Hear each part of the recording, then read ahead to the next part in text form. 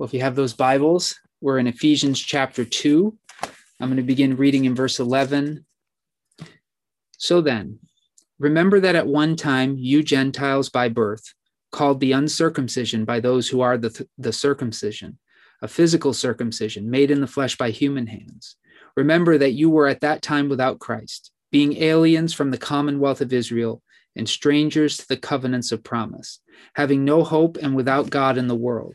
But now in Christ Jesus, you who once were far off have been brought near by the blood of Christ, for he is our peace.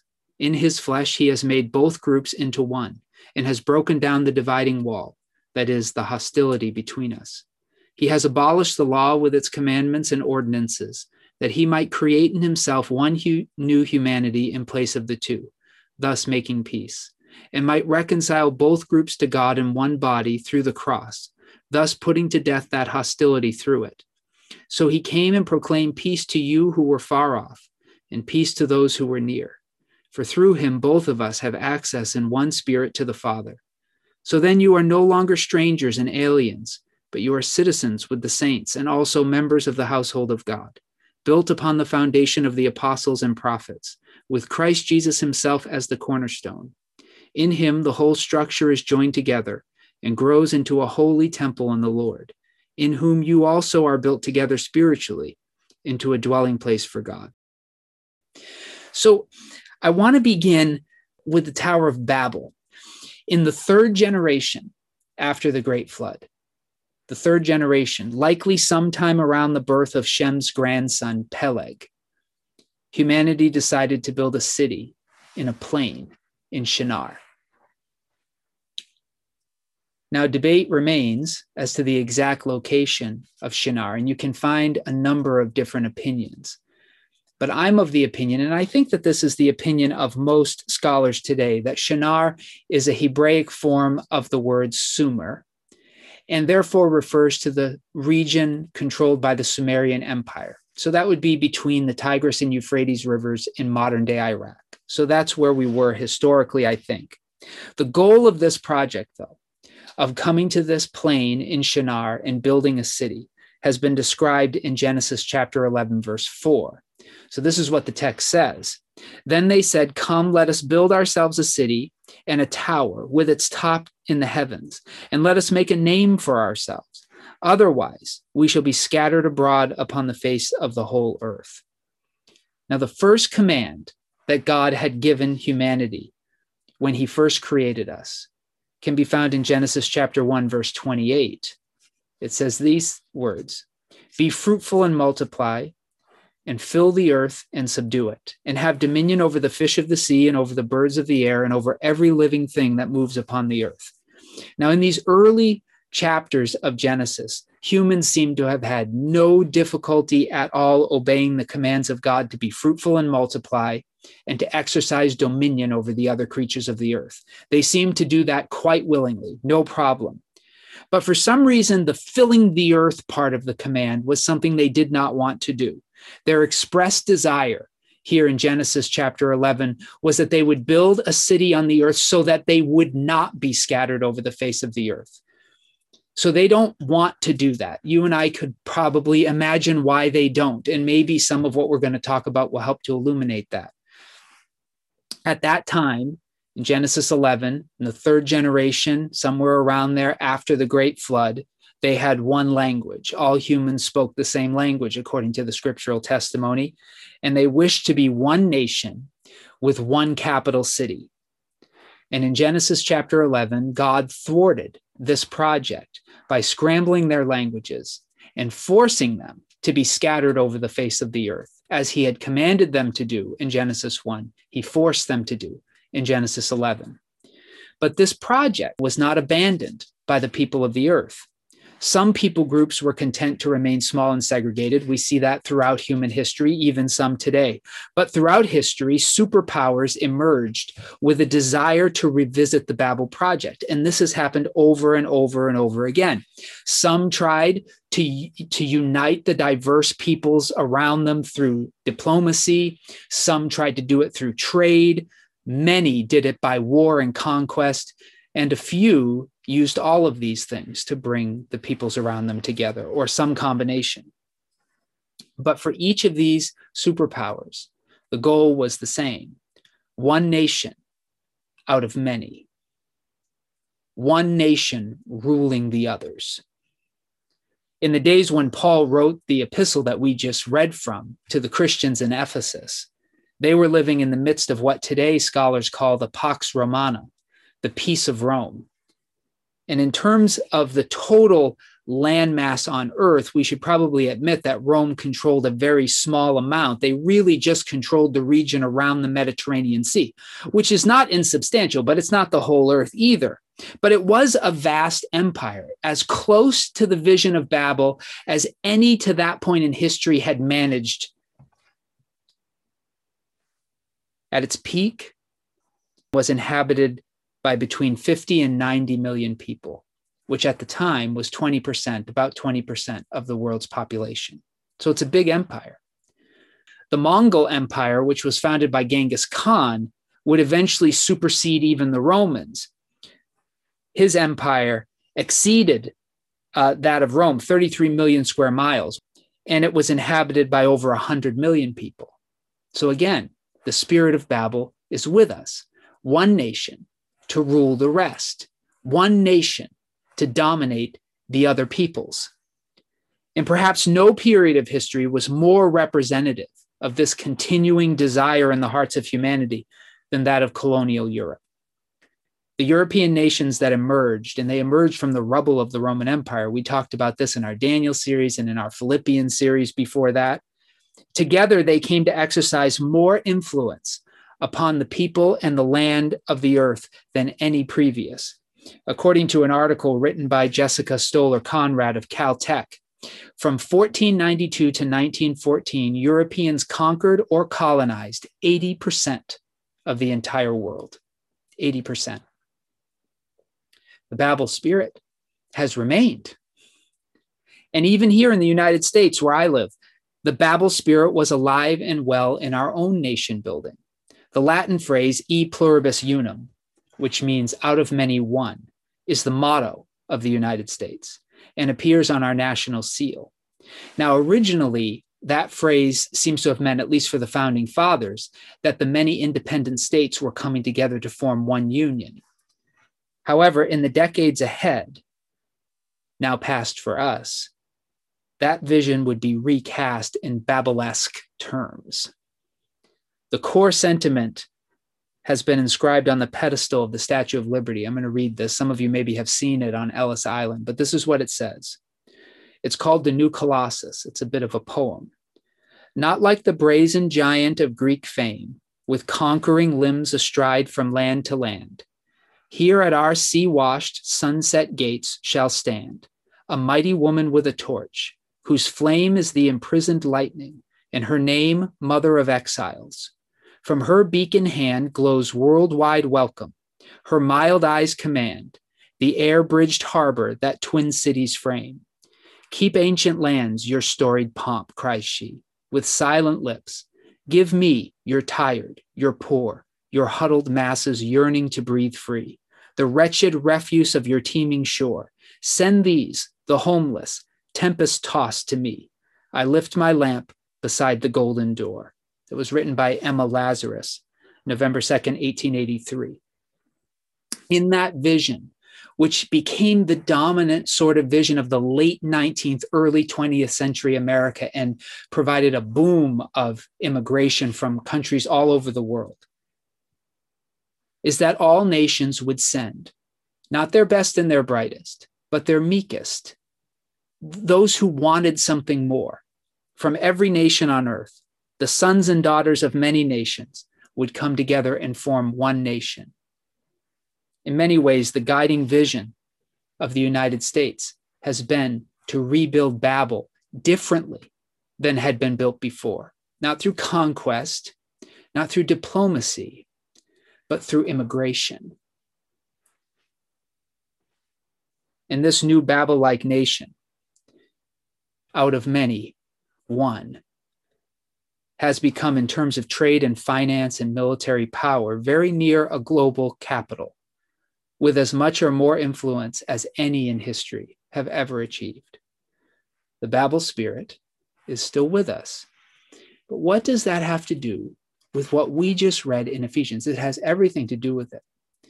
Because what I am describing is the biblical distinction between Christ and Antichrist. Now, the Antichrist has become almost a mythological figure for those of us who were raised as Christians. But Antichrist in the Christian scriptures is it's an ideology, and it certainly is embodied by different individuals over time. And the scriptures teach that it will be embodied in its fullness at the end of time before Jesus comes. But we often think of this as kind of this shadowy, demon-possessed, charismatic figure, a singular individual. But that's not really the biblical idea. In 1 John will tell the believers there in the first century that the Antichrist is already in the world, and many Antichrists have come. And then, of course, the book of Revelation, also written by John, will talk about an Antichrist at the end that seems to just summarize all of the Antichrist powers. But what the Antichrist is essentially is an attempt to bring the kingdom of God without Jesus.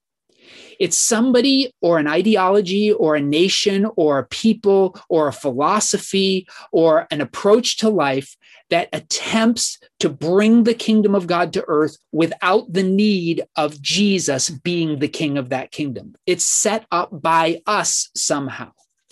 So the Antichrist is the one who stands in place of Christ. He is against Christ. He is a substitute Christ. He is one who claims to do for us, whether it's a nation, a philosophy, an individual, or whatever, claims to do for us what Jesus has done for us and what God says Jesus will do for us. This person claims to do for us instead. That's the Antichrist. Paul reveals to us in the verses that we just read in the book of Ephesians that God does want to set up one nation out of the many. That he did, in fact, choose Abraham, not essentially to reject the other nations of the earth, but to begin a process of reclaiming them. So the desire to regather what God had scattered at Babel under one king is actually God's intention. But the nations of the earth are going about that in their own way. They want to be the king. This is not just the Babel spirit, as I've been calling it. It's the Antichrist spirit. Because God does want to unify the nations of the earth. That's what Paul's talking about in Ephesians. But under Jesus. Not under anything else. Any attempt to unify the nations of the earth under a ruler other than Jesus is Antichrist. It's not only anti-Christian, it is the spirit of the Antichrist, and it is the spirit of Babel. In fact, you'll find as you study the scriptures that sin, not always, but maybe more often than not, is an attempt to accomplish God's goals, good aims, in ways that go against him. That is essentially what sin is. Sin is not always aimed at bad things, but the way in which what we're aiming at is accomplished is done by ways contrary to the things God has asked us to do, the ways in which he's asked us to walk in the world. And that starts to be what Paul is talking about here in Ephesians as he tries to define what the church is. Now, we've talked in sermons past about the fact that the church is not setting up a kingdom of God on earth. We are a community in exile. And Jesus, this is what the book of Revelation is essentially about, has to free us from Egypt. The book of Revelation takes that story and brings a cosmic sense to it. So there's no expectation in the New Testament or in the Old. Well, maybe in the Old because Israel was a nation on earth, but certainly not in the New Testament that God would establish a nation on the earth to do this job for Jesus. That is the Antichrist impulse. Only Jesus can set up this kingdom, and only he can lead it. The Antichrist, at his most subtle, claims to be doing what he's doing for Jesus. But no one will lead for Jesus. Jesus is Lord. There is no sub-Lord. Jesus is Lord. So this is all bound up in Ephesians. It's not what Paul's target is in Ephesians chapter 2. We're dealing with issues far askew from what Paul was dealing with in Ephesus, but his basic understanding is there. I'm going to run through the text now somewhat quickly to bring us, I think, to how we need to apply this today, because there are two goals of a message. The first is that you will understand a text in its context and its basic moves and the argument being made in a book like the book of Ephesians. But the second part is also that you would know how this applies to where we now stand. And that's kind of the gap I'm trying to bridge with this introduction.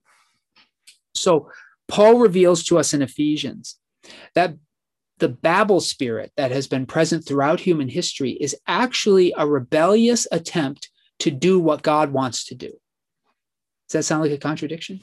It's a rebellious attempt to do what God wants to do. God does want to unify the nations of the earth under one banner, but he does not want that banner to be held by any human or nation on earth.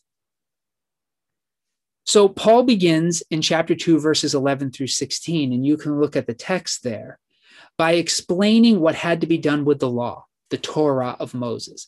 So what I'm about to say is not, and I don't think Paul is saying here in chapter 2, about dismissing the Torah. But the Torah is more than ethics and rules.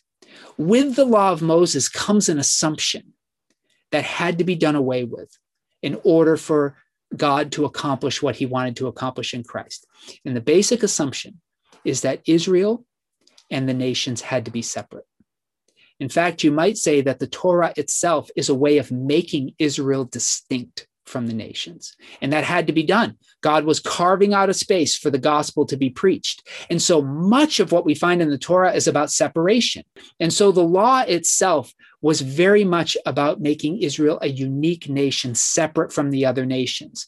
And the law sets up walls and boundaries, and anyone outside of that is a Gentile, and anyone who comes within it can be an Israelite or a resident alien, a proselyte among the Israelite people. And so that idea of separation, in its very essence, assumes that there are two people groups on the earth, Jews and Gentiles. Now, the goal of God is to reunite from the beginning, to reunite the people of the earth. So it has to be temporary. That separation is temporary and for a purpose. And that's what the new covenant reveals.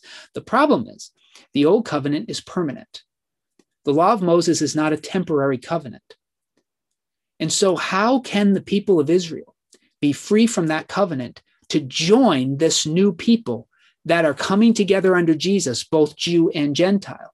Well, that's the language of being born again. The Jewish people have to die to that covenant. They have to die with Christ. That's one of the ways the cross abolishes. That's what Paul is saying here in chapter 2, verses 11 through 16.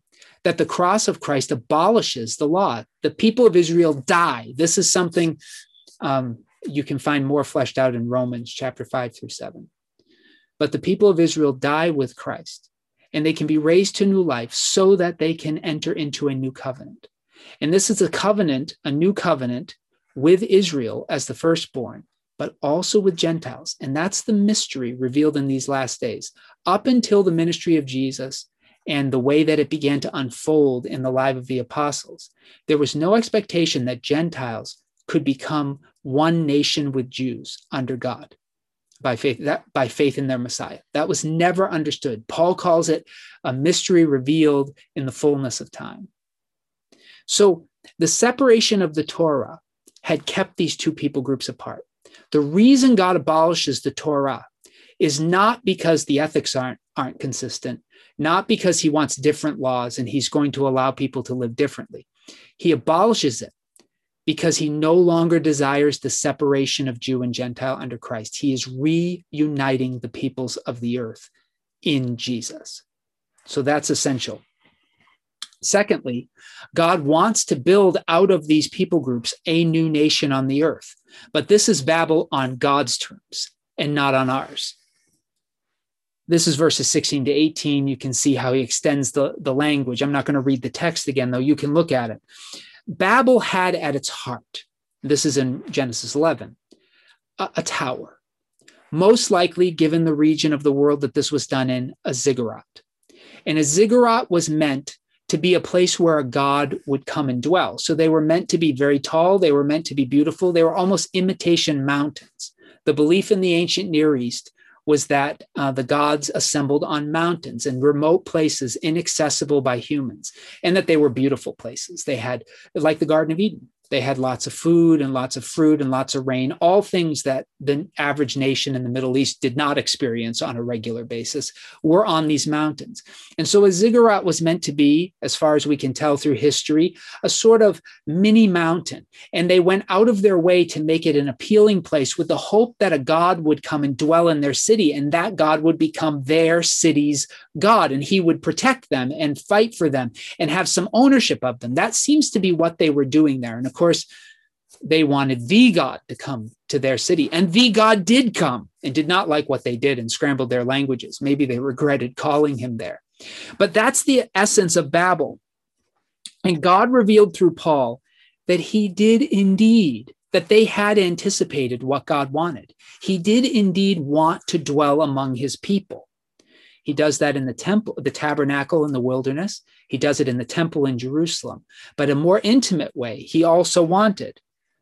He had a different design, though, than the builders of Babel, which is why he had to scatter them.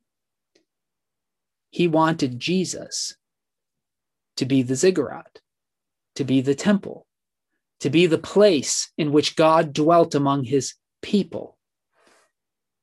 And anyone in this new covenant who puts faith in Jesus, who trusts him to be the God he claims to be the rightful ruler of the earth, the one who can write and execute the laws of God, who can tell us how to live and demonstrate to us what it means to be citizens of this kingdom. Those who believe that about Jesus and trust him, and by that trust, show chesed to him, love him with all their heart, soul, and strength, and then through that love their neighbors in the way that he asks. They, no matter what nation they come from, can be part of this new nation. That's the mystery of the gospel. And Jesus is the cornerstone of this new temple, this new people. Interesting word. The Greek is akrogoniaios, I think. Akrogoniaios. I think that's how I would pronounce it anyway.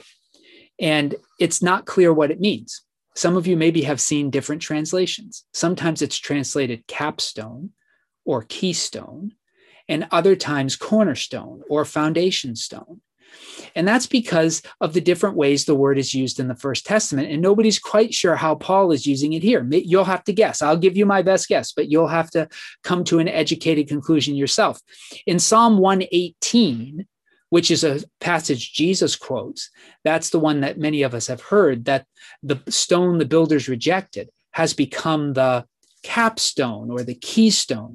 In that context, it seems to be the stone that's placed at the pinnacle of a pillar or at the center of a finished building, finishing the architecture. But then we have Isaiah 28, verse 16, where this rejected cornerstone is talked about as the foundation stone. And a foundation stone is different. Like a keystone or a capstone could be the stone at the center of an arch that keeps the door in ancient ways of building, keeps that arch and door frame or pass through secure and strong. It could be a keystone that sits on top of a pillar. But a foundation stone was used as the first stone laid in the foundation by which all the other stones were oriented. So they were all aligned with that stone. That became the stone that dictated the direction of the building and the way everything would be laid out. And in Isaiah 28:16, he says that God is going to lay a cornerstone that at the foundation of the building, and he's going to build the temple on it. That's the implication, the people on it. So which one is Paul getting at? Is Jesus at the foundation or is he at the top? Is he at the center of the arch? Or, well, people debate this. The scholars, as far as I can tell, I did all the research. Well, maybe not all the research, but I think sufficient research to say both arguments are pretty strong. My best guess is that we're talking foundation here and not capstone, because it looks to me like what Paul is describing is the foundation on which the people of God must be built. And foundations in this way of thinking of architecture are much more important than the structure built on them, because the foundation, everything rests on it. And I think this is similar to Paul's image in Romans chapter 11 of the olive tree onto which branches are grafted. In that image, clearly Jesus is part of the vine, as are the patriarchs and the prophets and the apostles. And the rest of us are branches grafted in. I think that's the same kind of thing he's talking about here. So that's my best guess. But in either case, Jesus is the one in whom the building finds its coming together, whether he's the last stone placed to finish the building, the capstone, or whether he is the foundation stone, the first stone laid. I think foundation stone most likely. But what we're learning here is that God is indeed building a city, and he is indeed building a tower at its center, a temple, a place for himself to dwell. But he is dictating these terms, and Jesus is his cornerstone, and the people of God are its temple. And so he is building what the people of Babel wanted to build and what the nations of the earth have always been trying to accomplish. God is doing in Jesus, and that's the mystery of the gospel. But he's doing it on his own terms. He is building a temple for the Holy Spirit. He is building a temple of the Holy Spirit. He is building a dwelling place for himself amongst the people of the earth. And in the past, that was done physically, right? With a tabernacle, with a temple. But God tabernacled amongst us, the Gospel of John says, in the flesh of Jesus. And Jesus becomes the living, moving temple. And then in Paul's estimation, he becomes the foundation stone or the capstone of a building that God is building. And this correlates with what Paul says, that we are the living stones of the temple of God. So God, the temple is a people. What's important here is how God understands the architecture of what he's building, how this central tower in the city that is the capital of the earth, how it functions, how it's built. And it's built on the foundation of the prophets and the apostles, with Jesus as the chief cornerstone. I'm understanding that as foundation stone. So who are these people? Prophets in the First Testament are those through whom God speaks. Their primary task later in Jewish history and into the New Testament is to make sure that the people are reading the revealed word of God to their point in history and that they are applying it to their moment in history correctly. And God often aids the prophets with this task. And so many prophets speak directly on behalf of God, and many of them, there are probably many more than we have recorded in the scriptures, but they are there in the scriptures. So the first person in the scriptures called a prophet is Abraham. God called him a prophet in Genesis chapter 20, verse 7. Abraham is a prophet. Moses is the next one called a prophet. We can find that throughout Exodus, Leviticus, Numbers, and Deuteronomy, but it's Deuteronomy 34, verse 10, in which God himself calls Moses a prophet. And then there are many prophets. There's one more in the book of Judges that shows up, and then Samuel is the next one called. And then there'll be a whole bunch of prophets. The goal of the prophets, though, well, I shouldn't say the goal. They can't set the goals. God chooses the prophet. But their task, their purpose is to speak what God tells them to speak. Most of the time, they're applying the word of God to this moment with an authority that comes from God. This is what this means for us now. That's often what they're doing. Occasionally, to prove they have the right to do that, God will have them predict something so that it can be shown that what they're saying is from God, because they're able to say something that they have no ability to know if God were not speaking to them. So this is what a prophet is. Paul tells us that this new building, the ziggurat, the tower in the center of the city, the temple, is built on the prophets and the apostles. Now, the apostles, and I'd like to read this to you because there's a lot of weird stuff going on with apostles nowadays. A lot of people call themselves apostles. I am greatly blessed myself that the Bible actually defines what an apostle is for us. And this is in Acts chapter 1, verse 21. So you remember Judas was one of the original 12, Judas Iscariot was one of the original 12 disciples of Jesus who were called apostles. He betrayed Jesus by telling the people where he was and taking money for it. And he then hung himself. He died. And so now they had only 11. And they're discussing how to replace, whether or not it's appropriate to replace one of the 12, or if they just needed to leave his place vacant.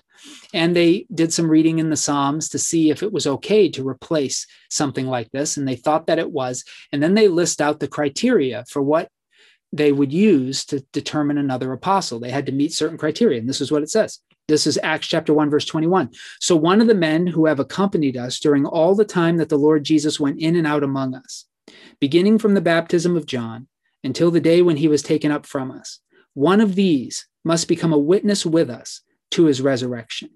And there were only 2 men that they were aware of who met those criteria.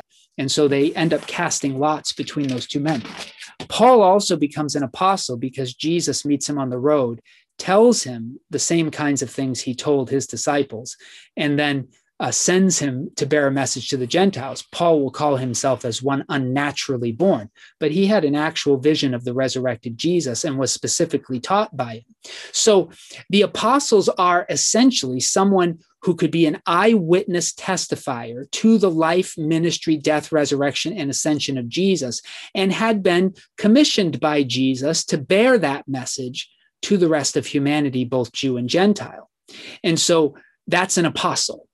And Paul says that the church is founded on the prophets, those who spoke for God and applied the word on God's behalf, not just as good interpreters of the word, and those who were eyewitnesses sent by Jesus to declare his life and ministry to the rest. Those are the prophets and the apostles. And Jesus is the chief cornerstone by which they are measured. They must be consistent with Jesus. So the point of this for Paul, I think, is that we can build on no other foundation. You cannot be Christian and discard the prophets, the Old Testament. You cannot be Christian and discard the apostles, the New Testament. They are the foundation. The building that God is building is built on that foundation. And of course, Jesus is the chief cornerstone. He is the stone by which the others are measured. But they are together the foundation. What is the church? The church is intended by God to be a living temple for God's presence to dwell within. Each of us are living stones built upon the foundation of the prophets God has sent and the apostles who were eyewitnesses to Jesus and communicated with the church the teachings that he had delivered to them, with Jesus as the chief cornerstone. This is the church. God is dwelling in a people. We are the body of Christ, Paul will say in 1 Corinthians.